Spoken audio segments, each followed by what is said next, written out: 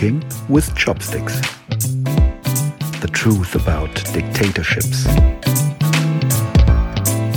A podcast with Xin-Li Wen and Marcel Channer. Hello, Li Wen. We are back. Hello, Marcel. Nice to be back.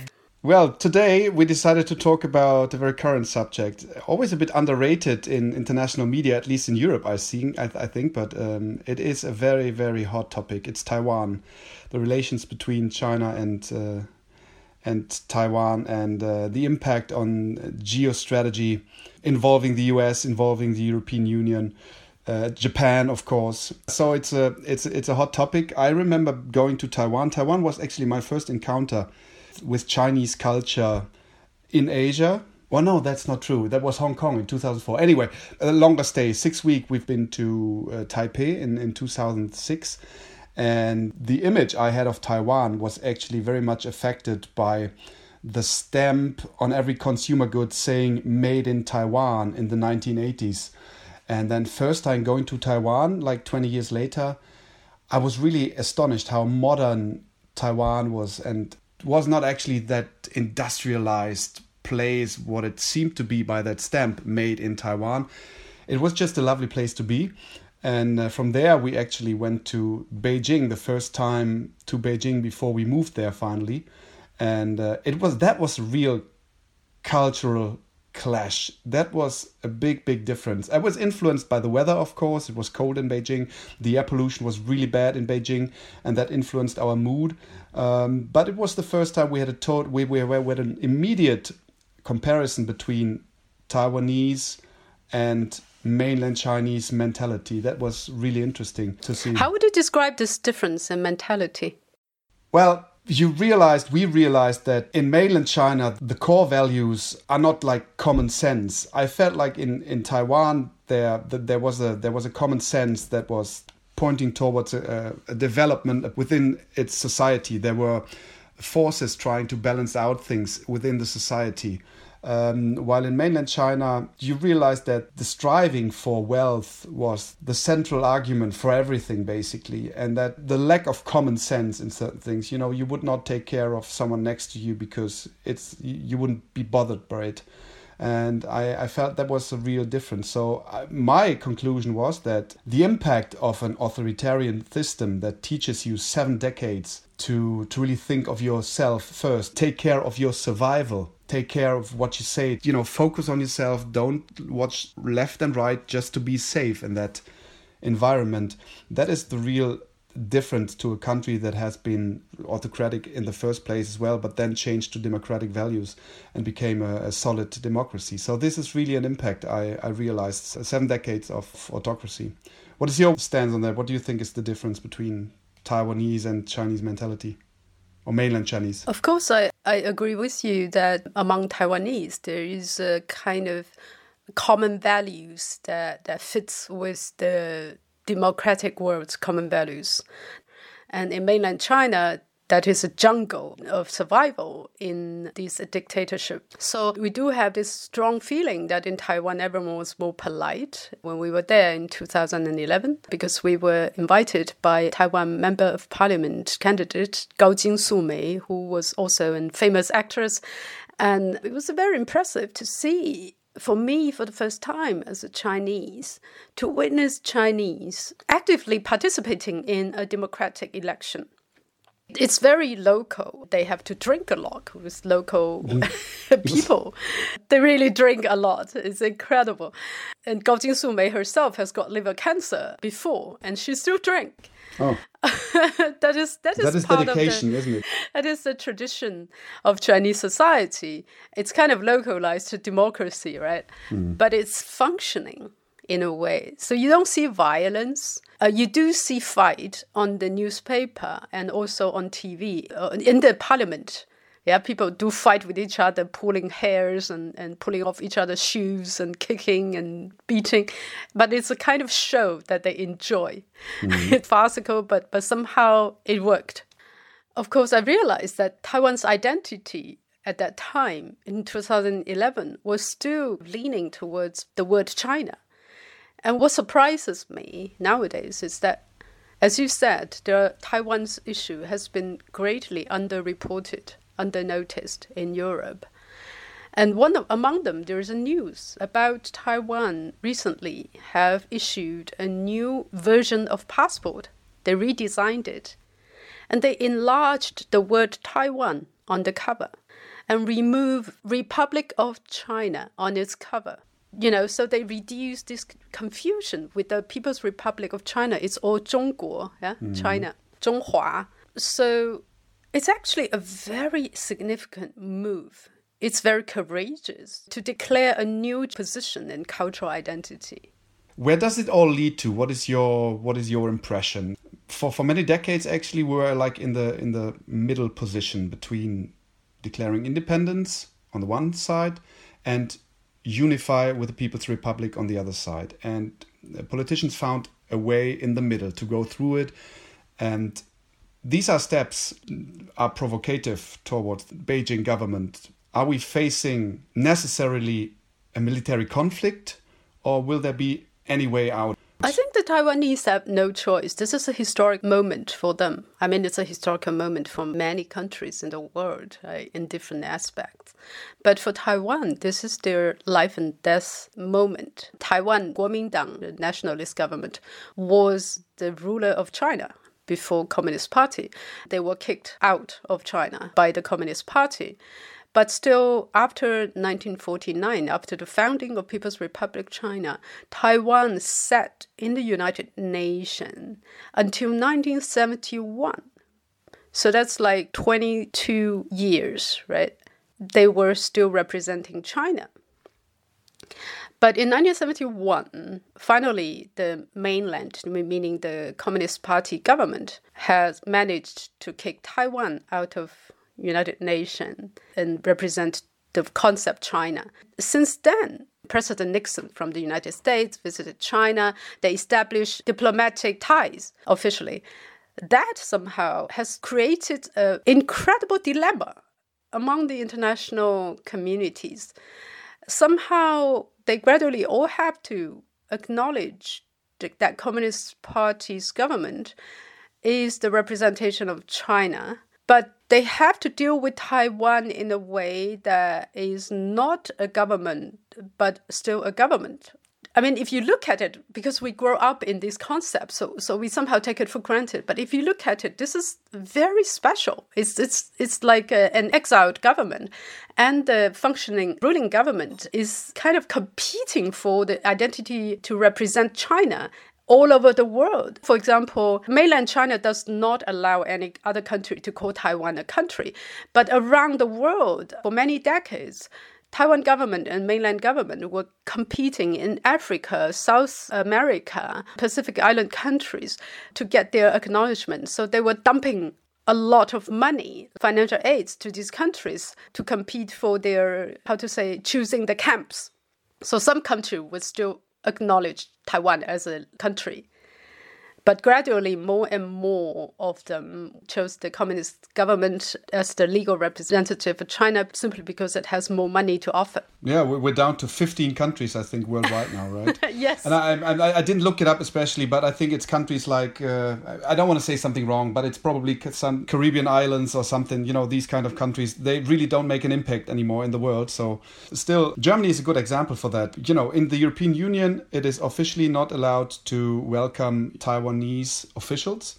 So if you're in office in Taiwan, you cannot come to Europe. Still, there is these parliamentary groups that we established in Germany in 1989 with Taiwanese group to keep or to stay in a dialogue with Taiwan at least. But anyway, the official stance that was mentioned by Germany or clarified by Germany was 2008 by our foreign minister back then, Frank-Walter Steinmeier. I think his words were like, we support the One China policy, which integrates Tibet and Taiwan. That was actually a response from the German side to balance out the conflict with the People's Republic of China that has been ignited by the visit of the Dalai Lama 2007 in the Chancellery in Germany. And that followed an outrage in Taiwan because people said, you leave us alone, basically, and to put us on the same level with Tibet.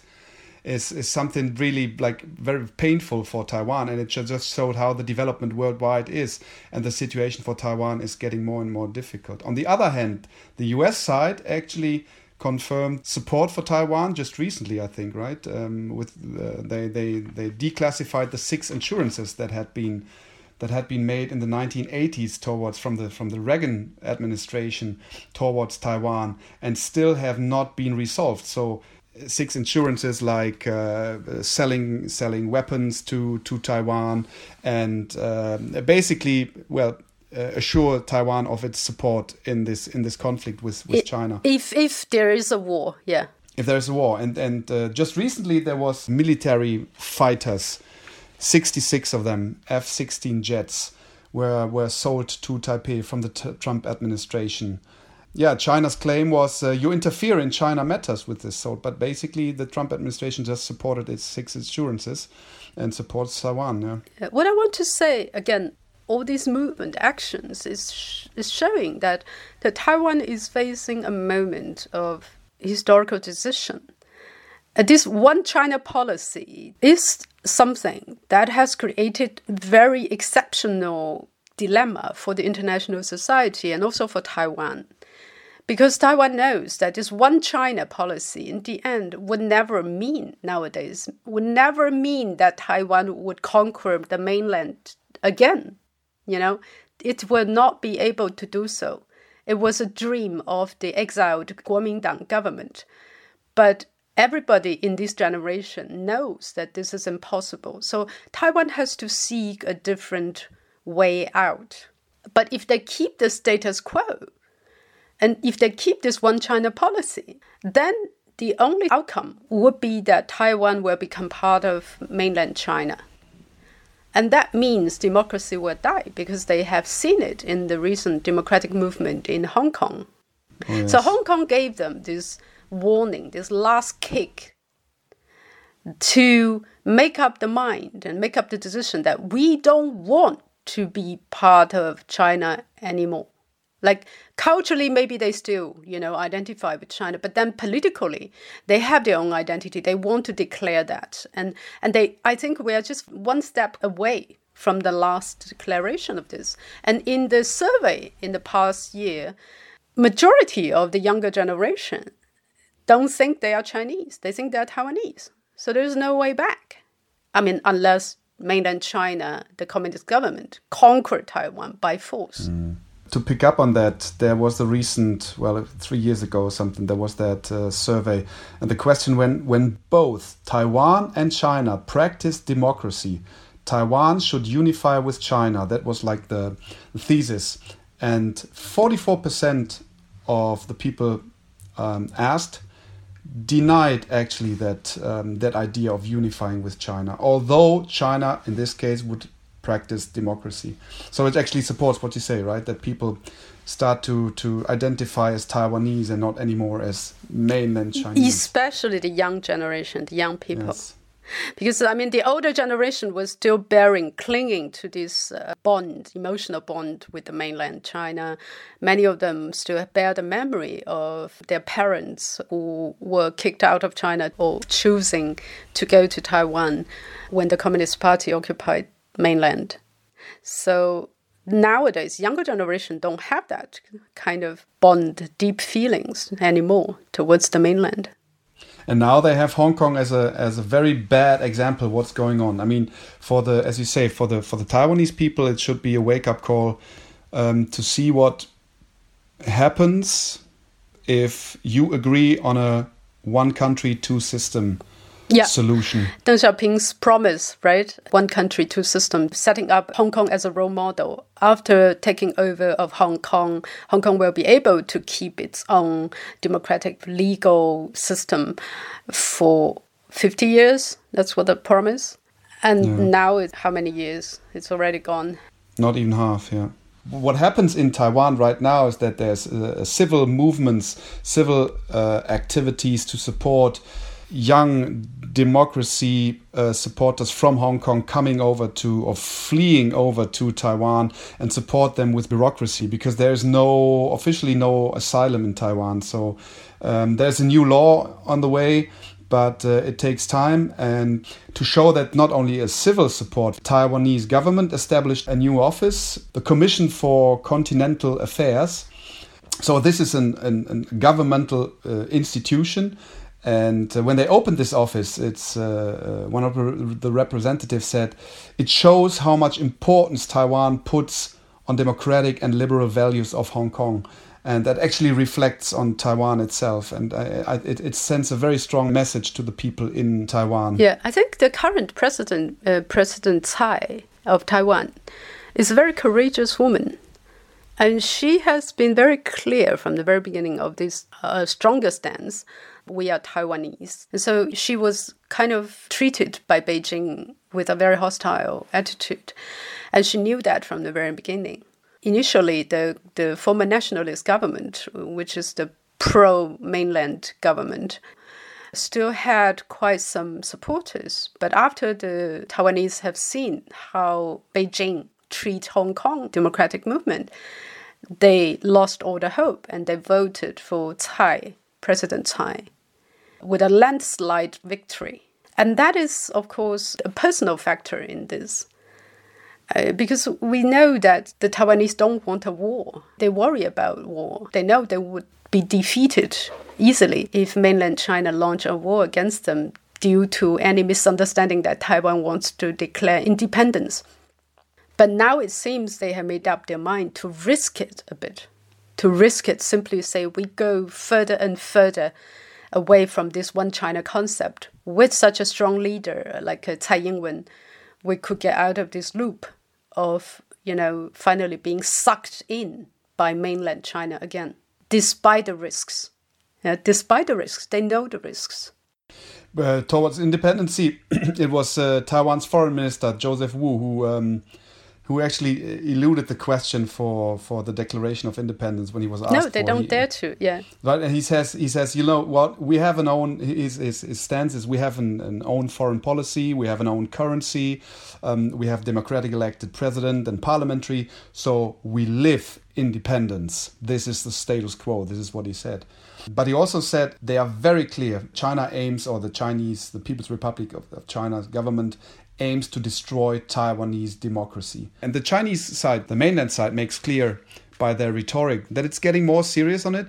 There was at the last People's Congress, when he was talking about the reunification or the aim for reunification with Taiwan, he actually reiterated the same phrases they always do basically. But in this case, this year, he skipped the word peaceful.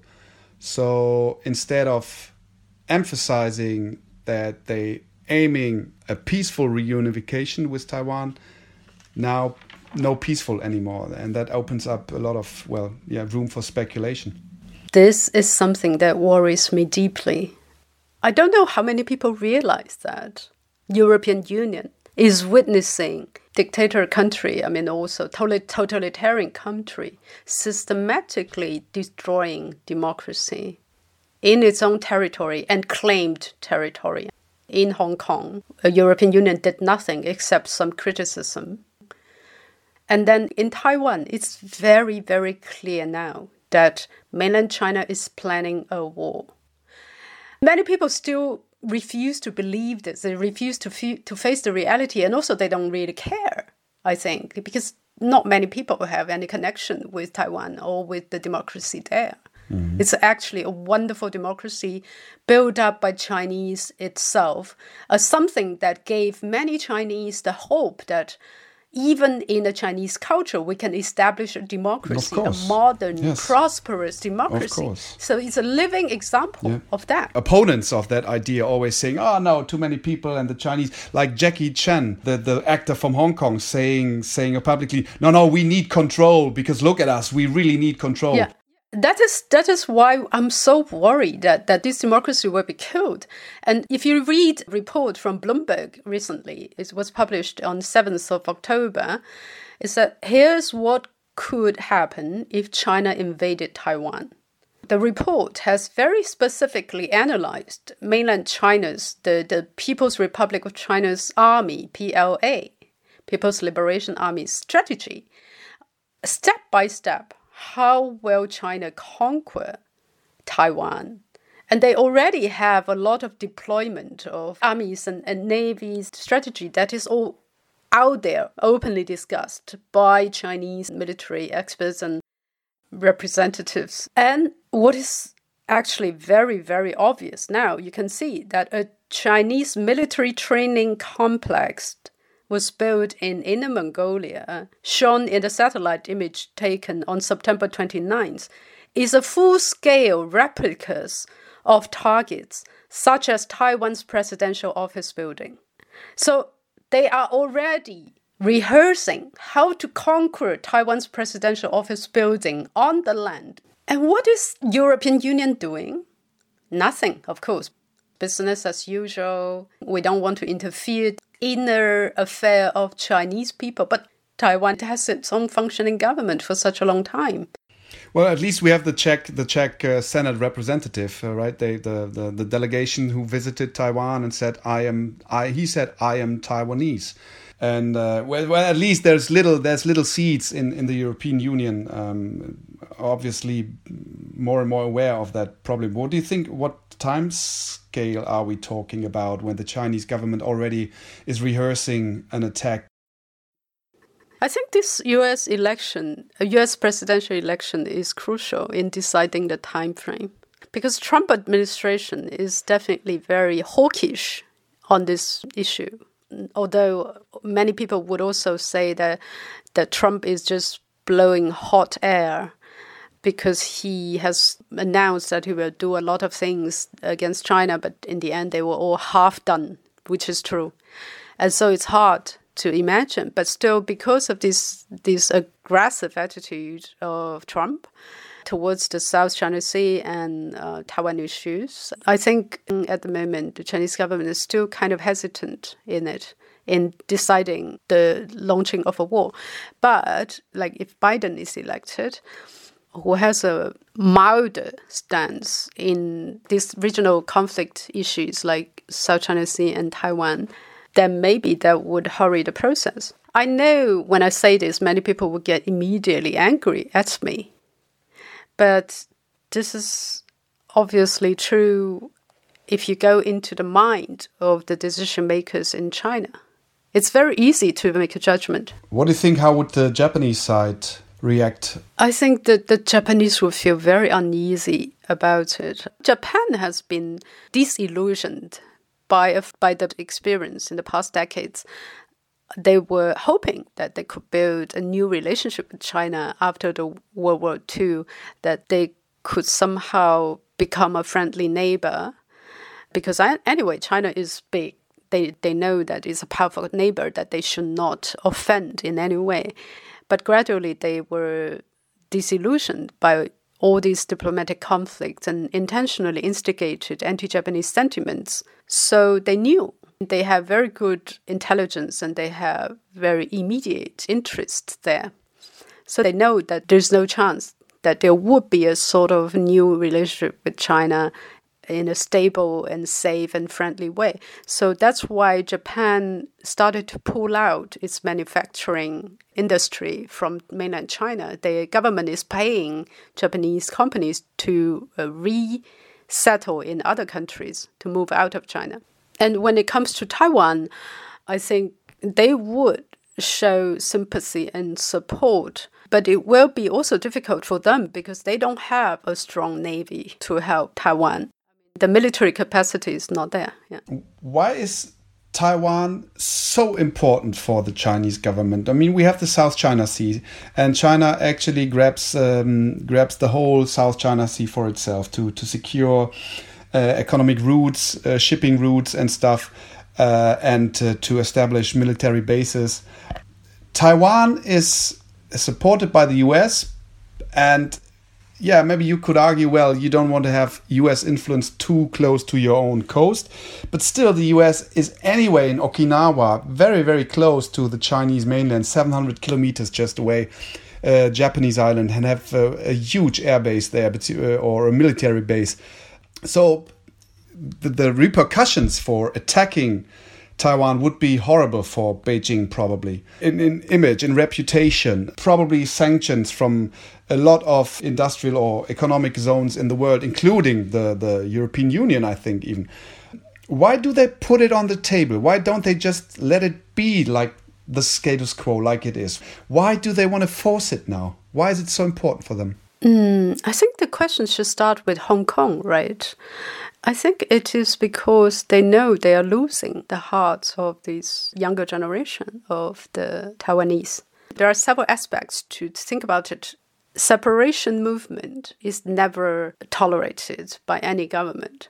If I want to be really in the middle ground, I would have to say that if considered part of your territory, there is a separation movement, then any government would take action against it.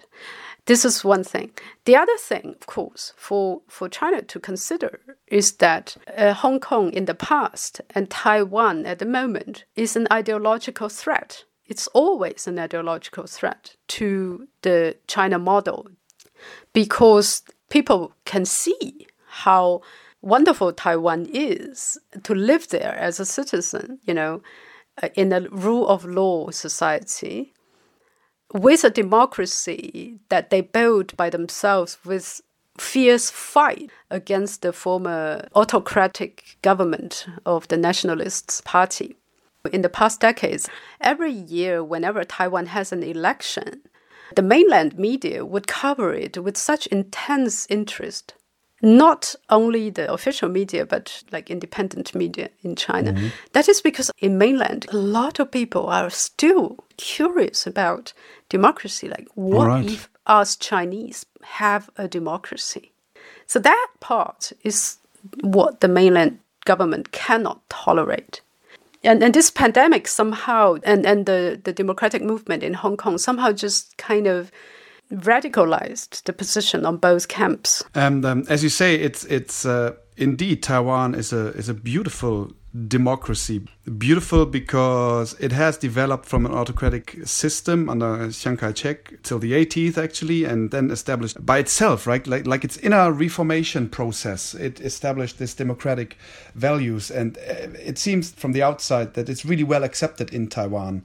And not only that, Taiwan is a very modern and progressive society. You have, for more than a year now, you have, for example, marriage for all in Taiwan. It's the first Asian country, or even, is it worldwide? I'm not sure, but what the status is. We have marriage for gay couples in Germany as well. But marriage for all in Taiwan, this is very, very progressive for Asia. And then look at Audrey Tang, for example, who is the digital minister, a female minister, but apparently she's transgender. And it's well accepted, so I think for an Asian society, Taiwan is extremely progressive and moving forward in terms of these modern developments in society. It's astonishing to see. And so it's even more it's generally worth to sustain a democracy anywhere in the world. Taiwan is not just simply like, give it a shot, let's see what happens if we try some democracy. No, it's a political system which has a common sense for minorities. And it's astonishing to see how this place has developed within the last years. And it's, as you see also in the corona crisis now, it was a role model for a lot of other countries. They handled the coronavirus brilliantly. They did a really good job by transparency in the first place. They got a great support in the civil population, and the outcome was good results in infections and a low number in deaths. Yeah, so you can see if you do it the Taiwanese way, it's worth copying a lot of these features. Yeah, that's what I said.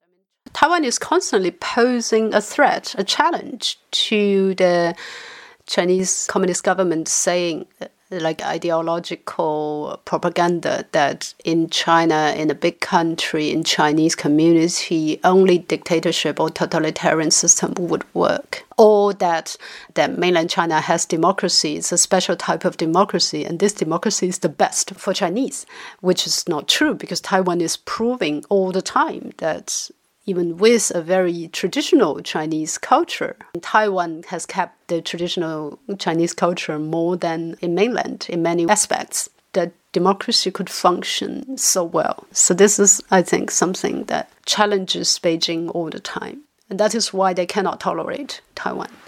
So let's see with the new U.S. administration, if there is a new U.S. administration, we'll see how that affects the region. And it's again, it's a very exciting times ahead. What do you think about European Union's, if there is a war?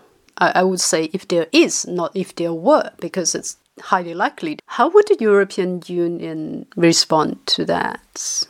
I think there would be, of course, a very strong condemnation in the first place. And I think that they would try to balance out their economical interests, of course, with a certain demand in the European population, demands for sanctions towards China. I think they really have to comply to that demand. China's image or reputation in the world declined extremely within the last 6 months, especially because of the corona handling and stuff. And if they really go on war, if they conquer Taiwan in a military way, the ressentiments towards China would just grow and would make it even more difficult for European politics to justify like an appeasement mentality towards China. I think population would really demand sanctions, and there is a growing number of politicians coming out demanding a stronger stance. I don't know how far they would go, because there's still a share, especially driven by economical interests in Europe and also especially in Germany, for example, the car industry, who rather turn a blind eye to Taiwan than to omit revenues in China or to face repercussions for political partisan position. So I think we will have sanctions towards China in this case, but it will be balanced out with urgently and loudly formulated economical interests from the industry, from Germany especially, but also from other European countries. Yeah, I worry about that, of course, because sanctions never really work that well. And also with European Union's business leaders are so unwilling to do anything to reduce the dependence on Chinese market. I somehow just think everything will be I'm very pessimistic about this whole thing, really. But that is, of course, that is the time we are living in. This is history that we are witnessing. Yeah, it is exciting on the one hand. On the other hand, it's kind of scary, right? Let's finish it for today, and I suggest hear you soon. Yes, hear you soon. Thank you very much. Thank you. Yuan. Bye-bye. Bye.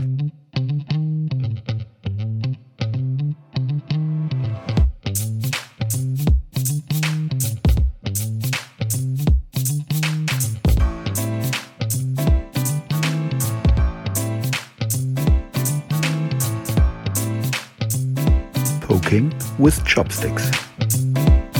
The truth about dictatorships. A podcast with Qinli Wen and Marcel Channer.